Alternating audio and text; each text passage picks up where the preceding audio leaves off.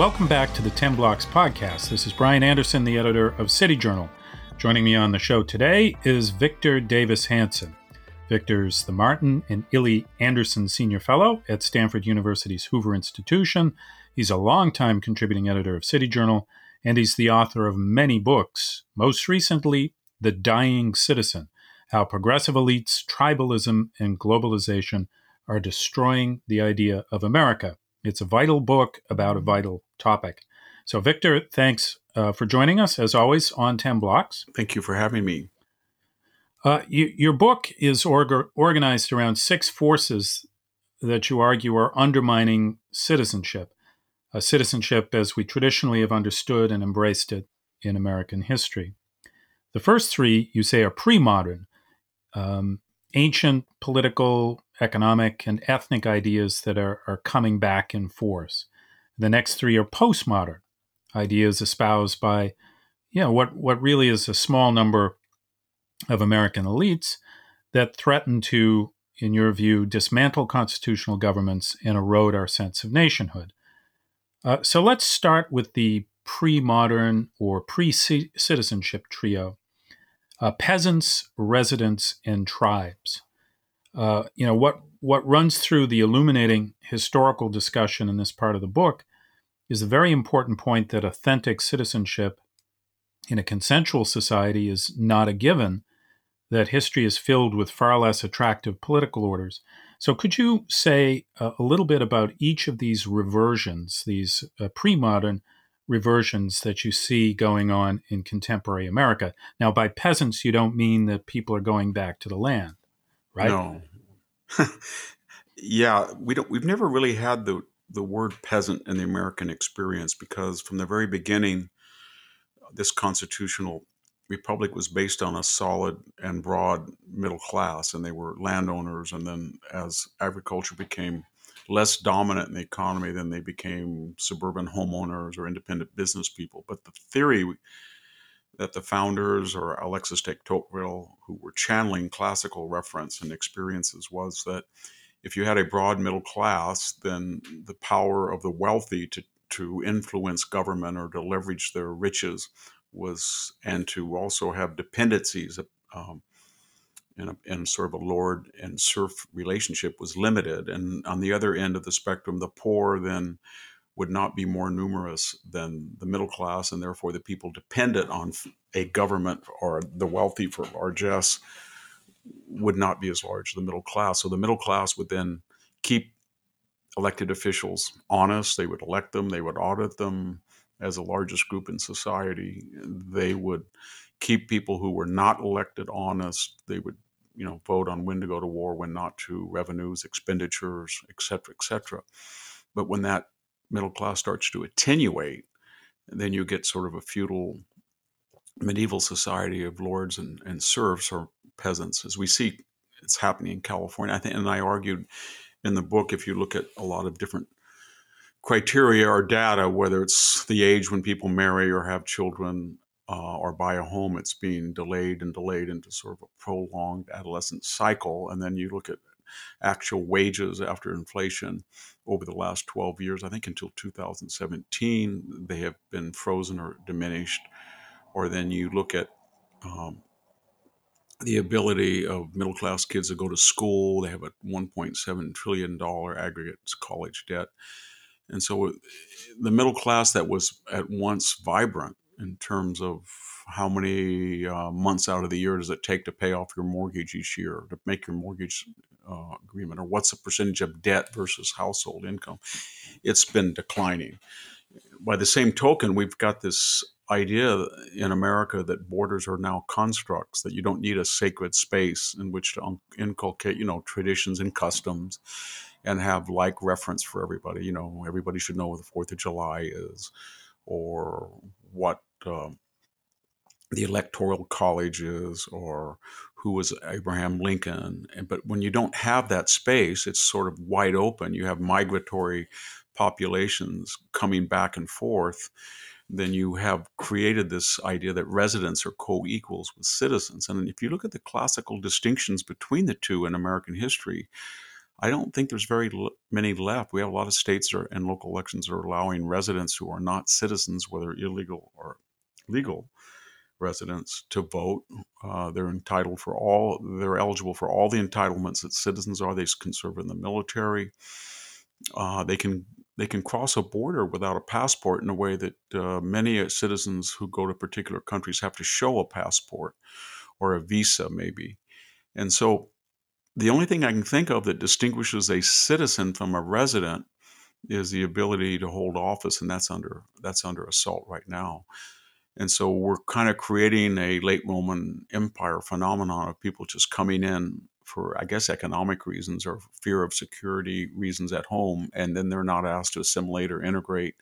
Indeed, the host has no confidence that they came to a better place and therefore wanted instruction. And then finally, tribalism. That's the ancient bane where we all identify by the superficial appearances.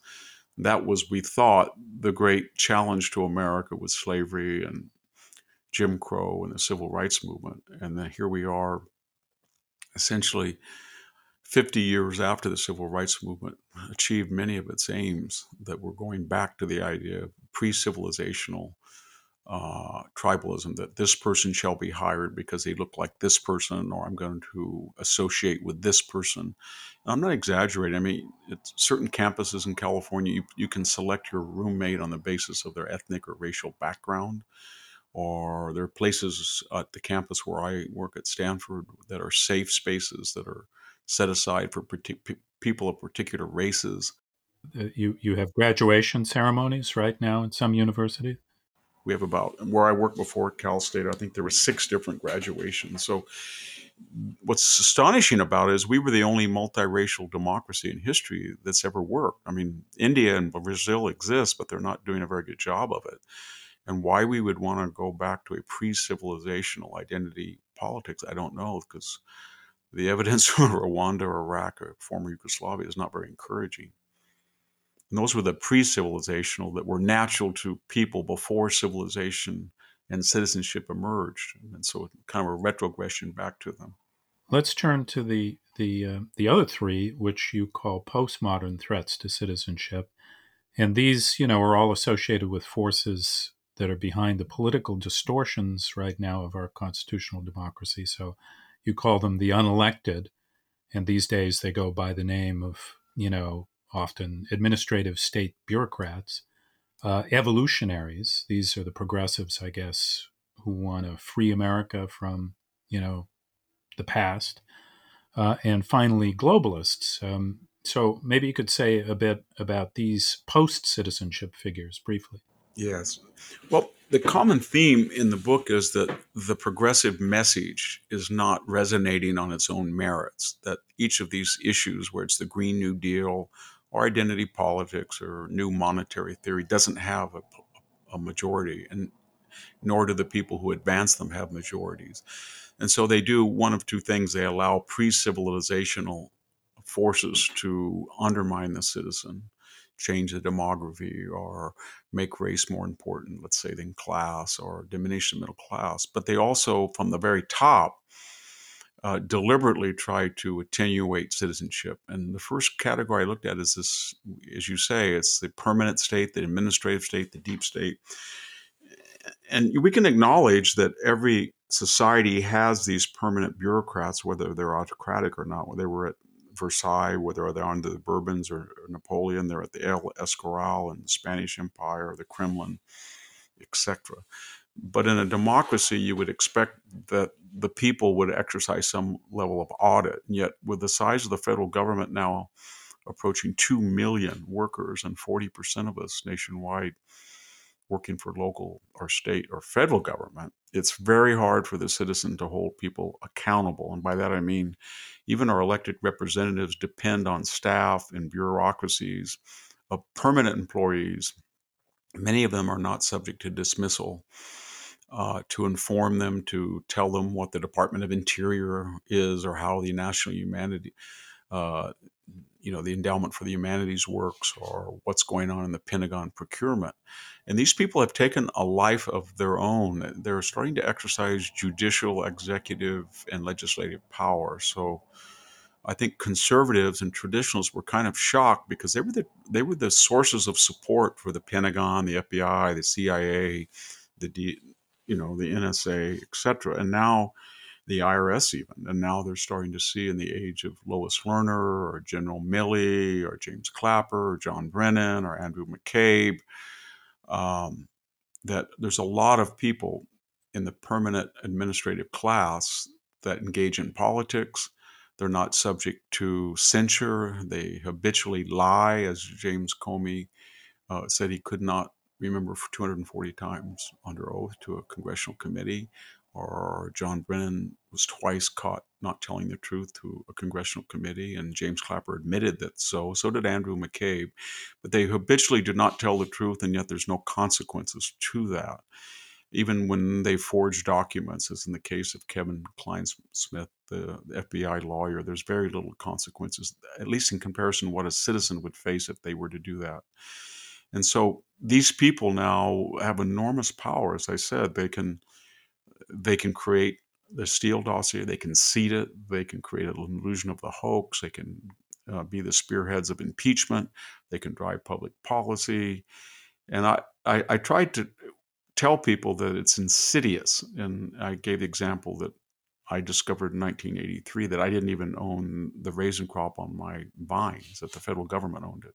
And the Raisin Administrative Committee could tell me what I could do with raisins that I harvested and was going to lose money on, and yet I couldn't wash them and stem them and sell them because they belonged to the federal government, who wanted about 70% either to destroy or sell as cattle feed.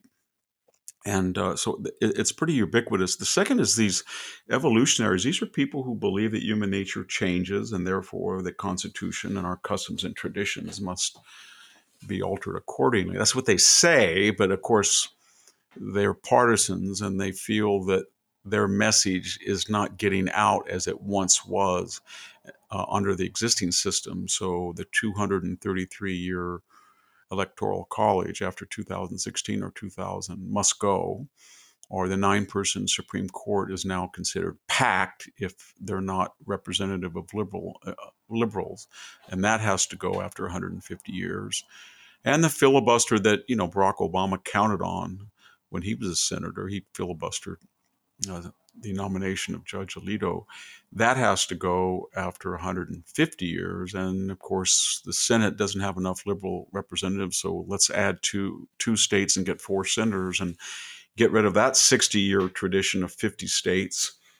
And we can also alter the voting laws that's in the Constitution, that the primary responsibility of national elections for balloting procedures belongs to the state. But of course, they don't want a state asking for an ID to vote. And so they're after the system. And that was just what is manifested. But if I pointed out in the book, if you read some of the legal literature or political science literature, and as a footnote, what happens in the faculty lounge is usually translated in about 10 years to the political left, and they are ready to implement that should they gain power. So a lot of the stuff we're seeing are unhinged ideas that came out of the faculty lounge that nobody thought took seriously. And one of them, of course, now is, why do we have 2 senators for each state? It's not fair. It doesn't result in equity.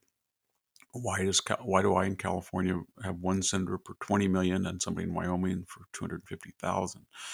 And they're not interested in reading about the history of that idea from Montesquieu or classical Roman republicanism or the founders of the Federalists. They just want it changed now. And finally, we've created in the age of globalization, that is the harmony of goods and services, fashion, music worldwide, a bicoastal elite from Boston to Miami and from San Diego to Seattle. And they have tapped a 7 billion person market brilliantly if you had those skills that couldn't be Xeroxed. Media, law, academia, finance, corporate, social media, etc. And so we've got these levels of wealth on the coast that we've never seen. The endowments of Harvard, I think, are near 60 billion. Mark Zuckerberg's worth about 80 billion. Jeff Bezos, maybe 150 billion, maybe until his divorce at least. And they exercise a lot of power, but the people in the interior confusing cause and effect, they were considered losers because their muscular labor was outsourced or offshore.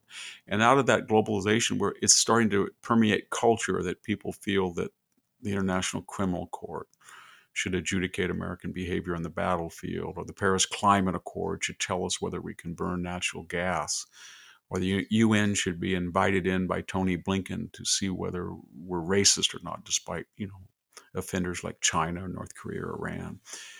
And so it becomes very persuasive for this very wealthy and influential intellectual and financial class to say, you know what, America's just an oddball. They have weird ideas about opposing abortion or our Second Amendment or even the First Amendment that they claim now promotes hate speech. And the world abroad has much better ideas.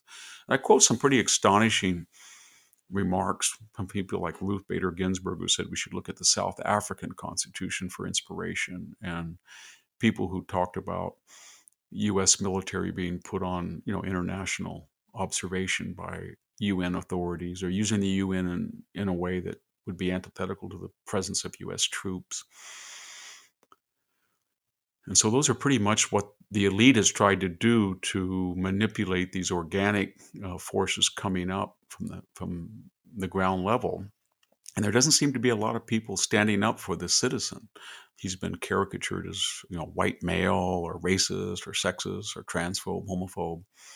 But when that white male, or that Mexican American male, or that black male, or whoever, whatever his incidental race or ethnic of the middle class disappears, and I'm afraid that the idea of government as we knew it is disappearing. It is. I think it is already in places in our major cities, for example, like Chicago or San Francisco, maybe New York, where you are as well. Well, let's talk a little bit more directly about this notion of citizenship. Properly construed, as you argue in the book, citizenship is a reciprocal idea. Citizens have rights, but with those rights come duties, and governments can make laws only with the consent of their citizens, who in turn agree to follow the rules. So today, it seems the threats to citizenship, as you're describing them, come from both above and below. Americans may be, happy to claim their privileges and immunities, but they have less patience for the obligations that are supposed to accompany them. And at the same time, their rulers, as you were just describing, well-credentialed, serenely confident that they have earned their wealth and status and power, well, they're showing increasing contempt for the idea that they're supposed to consult the masses at all before making any decisions. So, in your view, which do you think is the biggest danger here to American life as we've understood it? A declining sense of civic responsibility among the people, or this unaccountable elite, or increasingly unaccountable elite that just disdains ordinary citizens? I think they're connected, and by that I mean, if you don't have people, as when I was growing up, that want to go to the polls and make sure that voting laws are enforced, or you don't have public fora where you have sort of a bipartisan agreement that if you want to vote, you should have some kind of identification, as you do when you buy alcohol or get on a plane. In that laxity or that vacuum, then you have somebody like Mark Zuckerberg who will infuse $420 million in pre-selected precincts in the 2020 elections to sort of energize a type of voting or a type of polling employee that they feel will be conducive to their political agenda. So that's what's worrisome. It's the inability of the citizen to assert their sovereignty. And part of it is this lack of any civic education. I know that as a university, if I have students that come to see me and they're very confident about the diversity, equity, inclusion agenda. But if you ask them just simple questions, who was William Tecumseh Sherman, or what was the Battle of Iwo Jima, or what was the Missouri Compromise, or what was Sutter's Fort in California. They have no idea whatsoever. They've lost all reference of the American system, its history, other than what was spoon-fed to them that proves a pre-existing agenda that people were put in camps or there was racism, as if that's not common to the human condition. and that America is unique in trying to address it. But so I think that educationally, socially, culturally, the citizen has abdicated that responsibility to audit and participate in government. And in that vacuum, the very wealthy, especially on the left, the elite, have said, you know what?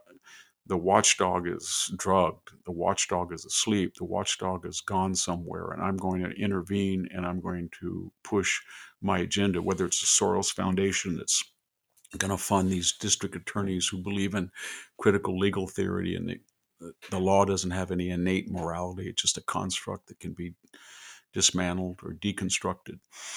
Or it's, as I said, Mark Zuckerberg, or it's people on the national level who feel that the United States is racist or is doomed or is obsolete.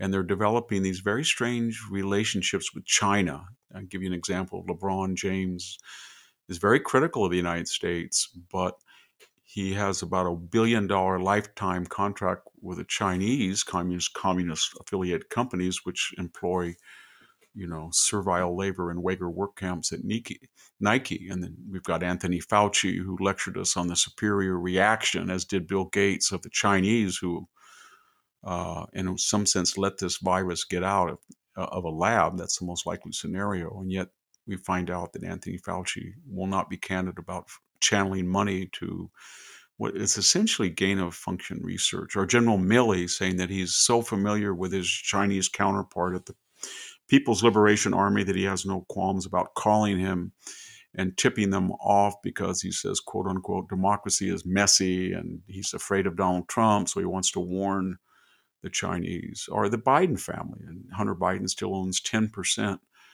of a stake in a communist affiliated financial group. So part of this worry that I have on the top end of globalism and the deep state and the evolutionaries is that on the international level, so many of them are compromised. When you get Michael Bloomberg lecturing the country that China is essentially a consensual society and that its leadership have to be held to account by their people, and they are, when you learn that he's putting up about $10 billion to help market capitalize new Chinese startups, it's getting it's very scary. Victor, you see California in the book as a place in America where citizenship has perhaps eroded the most from these forces that you describe. California, you write, has become the progressive dream for the future and the middle-class nightmare of the present. Californians, they're beset by high taxes, they're stifling environmental regulations, there's basically uncontrolled immigration in the state, there's the willful non-enforcement of laws, and in general, a lot of misgovernance. Yet Californians voted for many, if not all, of these changes, and the state's cultural elites seem unbothered by them. So, if California is the bellwether of America's future, what does that mean for the country? And are there, reasons for optimism on that front?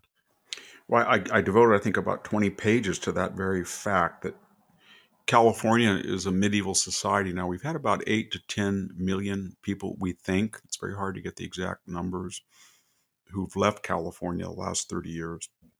And we think they're mostly from the middle classes. And they've left because they feel that the more taxes they pay, the worse infrastructure and social services become. And then they're psychologically targeted by state franchise tax board or regulation. And the result of that is it happened at the same time when the California border was open, essentially from 1970 until the new wall. And we've had about 15 million people come under illegal auspices to California from south of the border. And it makes it very hard to assimilate, intermarry, and integrate that group quickly. And they're very dependent on federal largesse. We have 1 out of every 3 welfare recipients in the union live in California. 21% of the state is below the poverty level.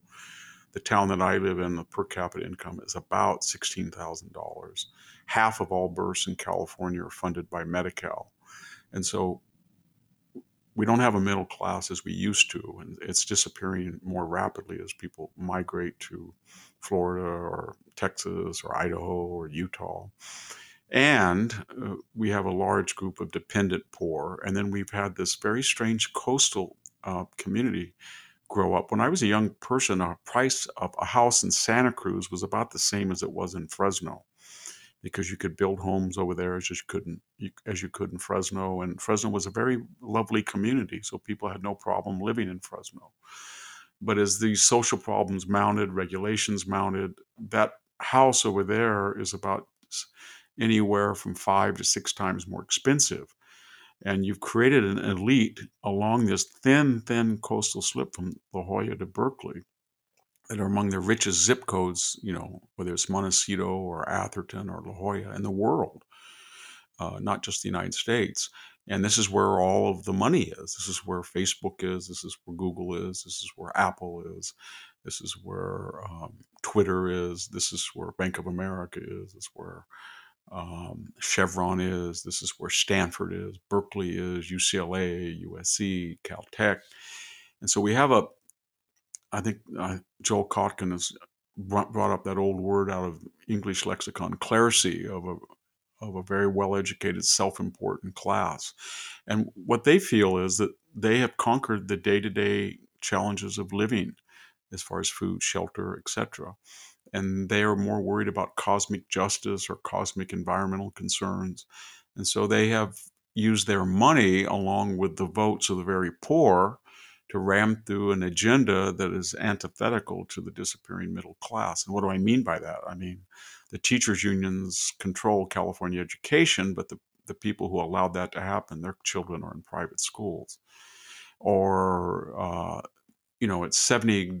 I have an apartment in Palo Alto on campus at Stanford, and I work, I should say, in the Hoover Tower. I have never turned on the heat or cooling there. And yet where I live, 180 miles away, I see people in Walmart trying to get free air conditioning because it's 27 cents a kilowatt some hours when it gets 107 south of Fresno. And so people are immune, again, as I use this phrase a lot, from the consequences of their own ideology, and because they can navigate around them by their money and their influence. So Nancy Pelosi, who just waxes eloquently about what she's going to spend for the poor, if that were to be true, then her grandchildren would be in public schools, and she wouldn't have a fence around her Napa palazzo, and her husband wouldn't be, they wouldn't be worth $100 million, in part because there's a nexus between government service and knowledge about government contracts, etc. I could say the same thing about Dianne Feinstein or Gavin Newsom or almost any prominent California politician. They're very, very left-wing, they're very, very woke, and they're very, very intent that agenda does not apply to themselves but falls on the middle class that they feel lacks their culture, and it doesn't have the romance of the distant poor. This theme of the middle class, robust middle class, being historically an essential ingredient of a healthy democratic society, and this has been true, you say, from ancient Greece to the United States. Why is it the case that, just to speak a bit more about this, that the middle class is so essential to democracy?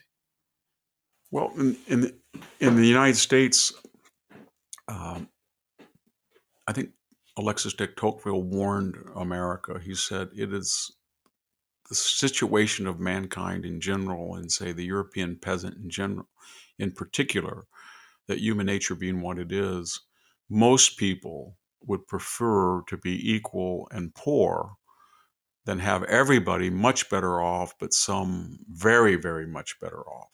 And that goes back to, the poet Hesiod that says, with envy is the strongest of all human emotions. So as in that long discussion, Tocqueville said what was unique about America was that although the founders were aristocrats, they were megaphones for an agrarian, broad-based yeomanry that had enough land where a man could go out with his family and get 40 acres and be completely self-sufficient and therefore not dependent on patronage from the wealthy, or not a peasant class that was, as a serfdom to a landowning elite, or was not, just starving in the big cities. So the idea of the Constitution was that although we might not always be a rural people, we were going to create people that had property and were viable and they were economically independent. And we could do that by government policy to the extent government needed to be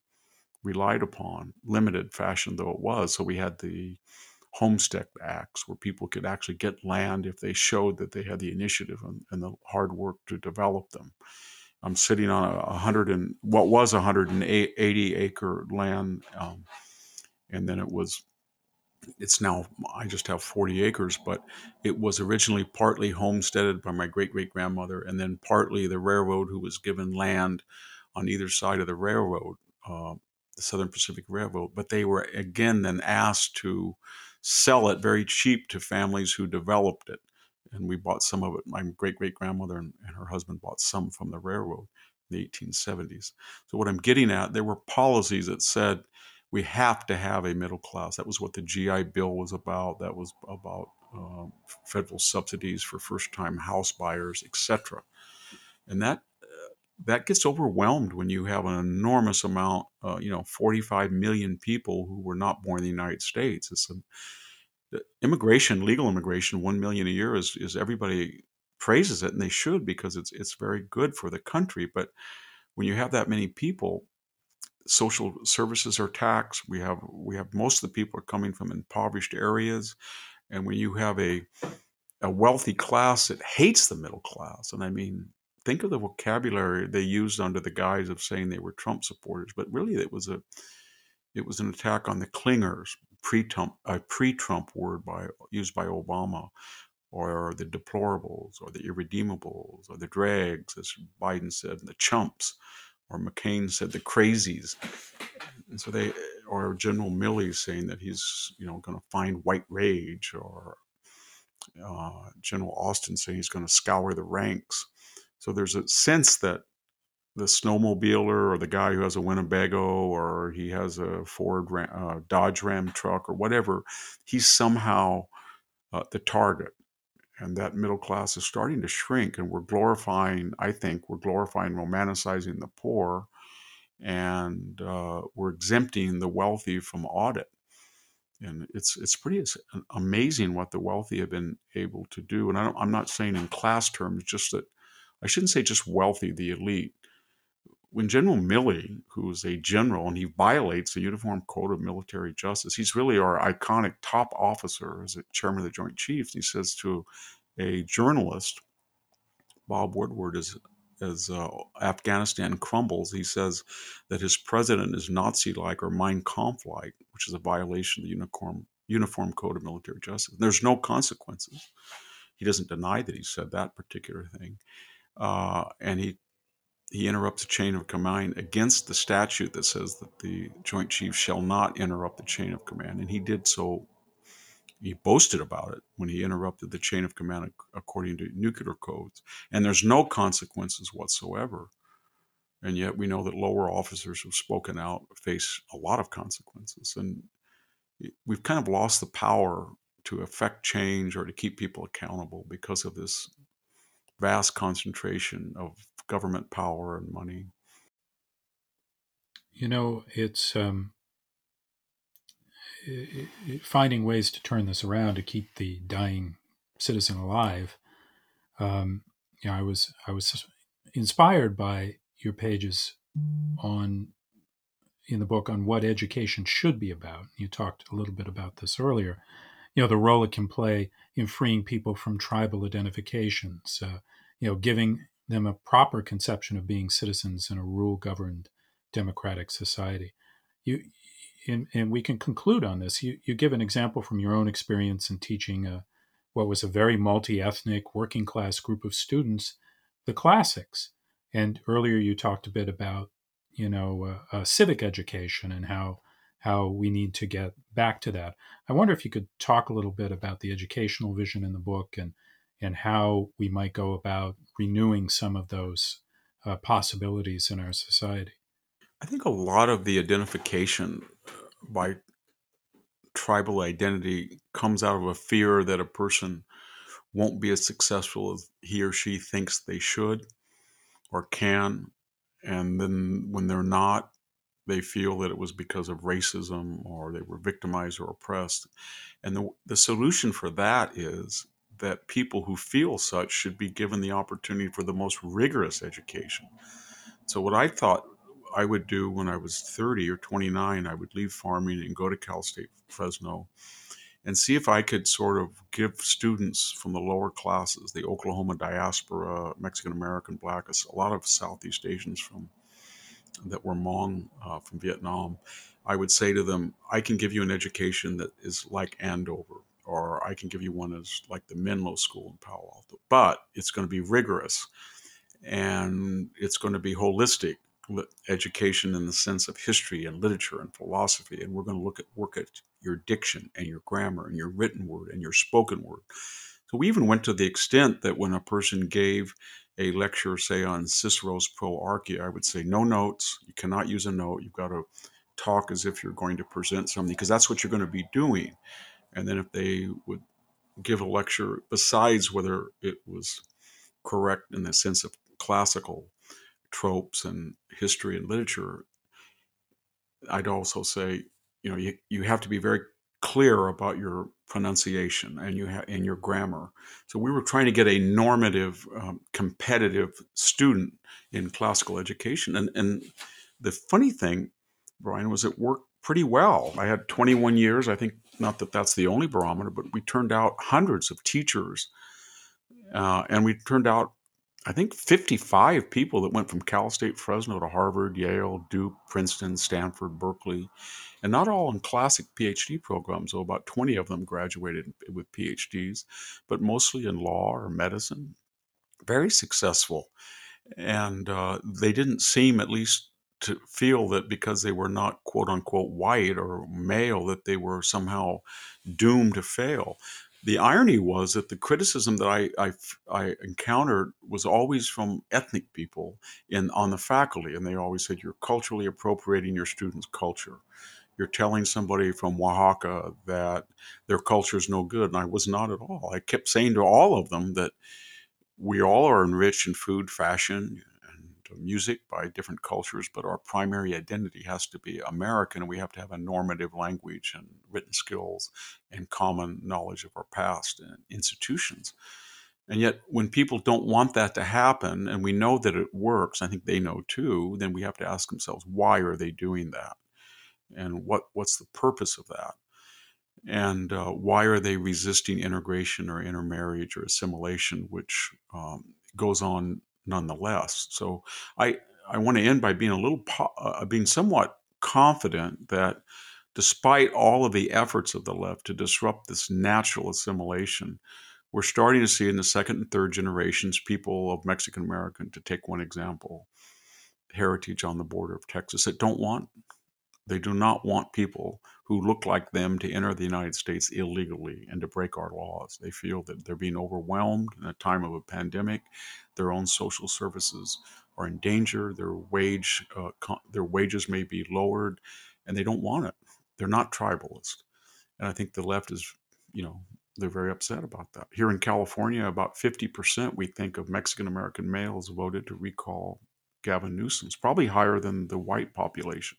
In general terms of both sexes, it was about the same, about 43, 44%. So there is evidence that we're getting to the point, as we did in the early 20th century, where your ethnic background in particular groups that came from impoverished areas didn't matter anymore. Remember, if we ask ourselves in 1900 if your name was Cuomo or Giuliani, we could predict that you would be left wing, but not so much by the 60s or 70s. Italian surname was not any indications of your political affiliation. I think we're getting that way with Hispanics now, or Latino, and that's encouraging.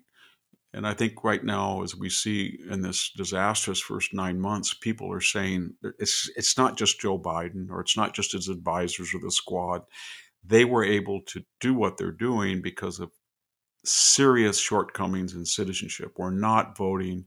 We're not participating in government. We're not holding elites accountable. We're not protesting. And the result is that you see these board meetings that people are saying, you know what, I'm not going to teach racism under the guise of critical racial theory and not have it taught to my children. Or we're not domestic terrorists. You can call me any name in the world, but we're not domestic terrorists. Or pilots who say, I'm sorry, I got a very bad case of COVID, and science tells me my antibodies are as good as a Moderna or a Pfizer shot, and I'm not going to get another shot when I already have antibodies.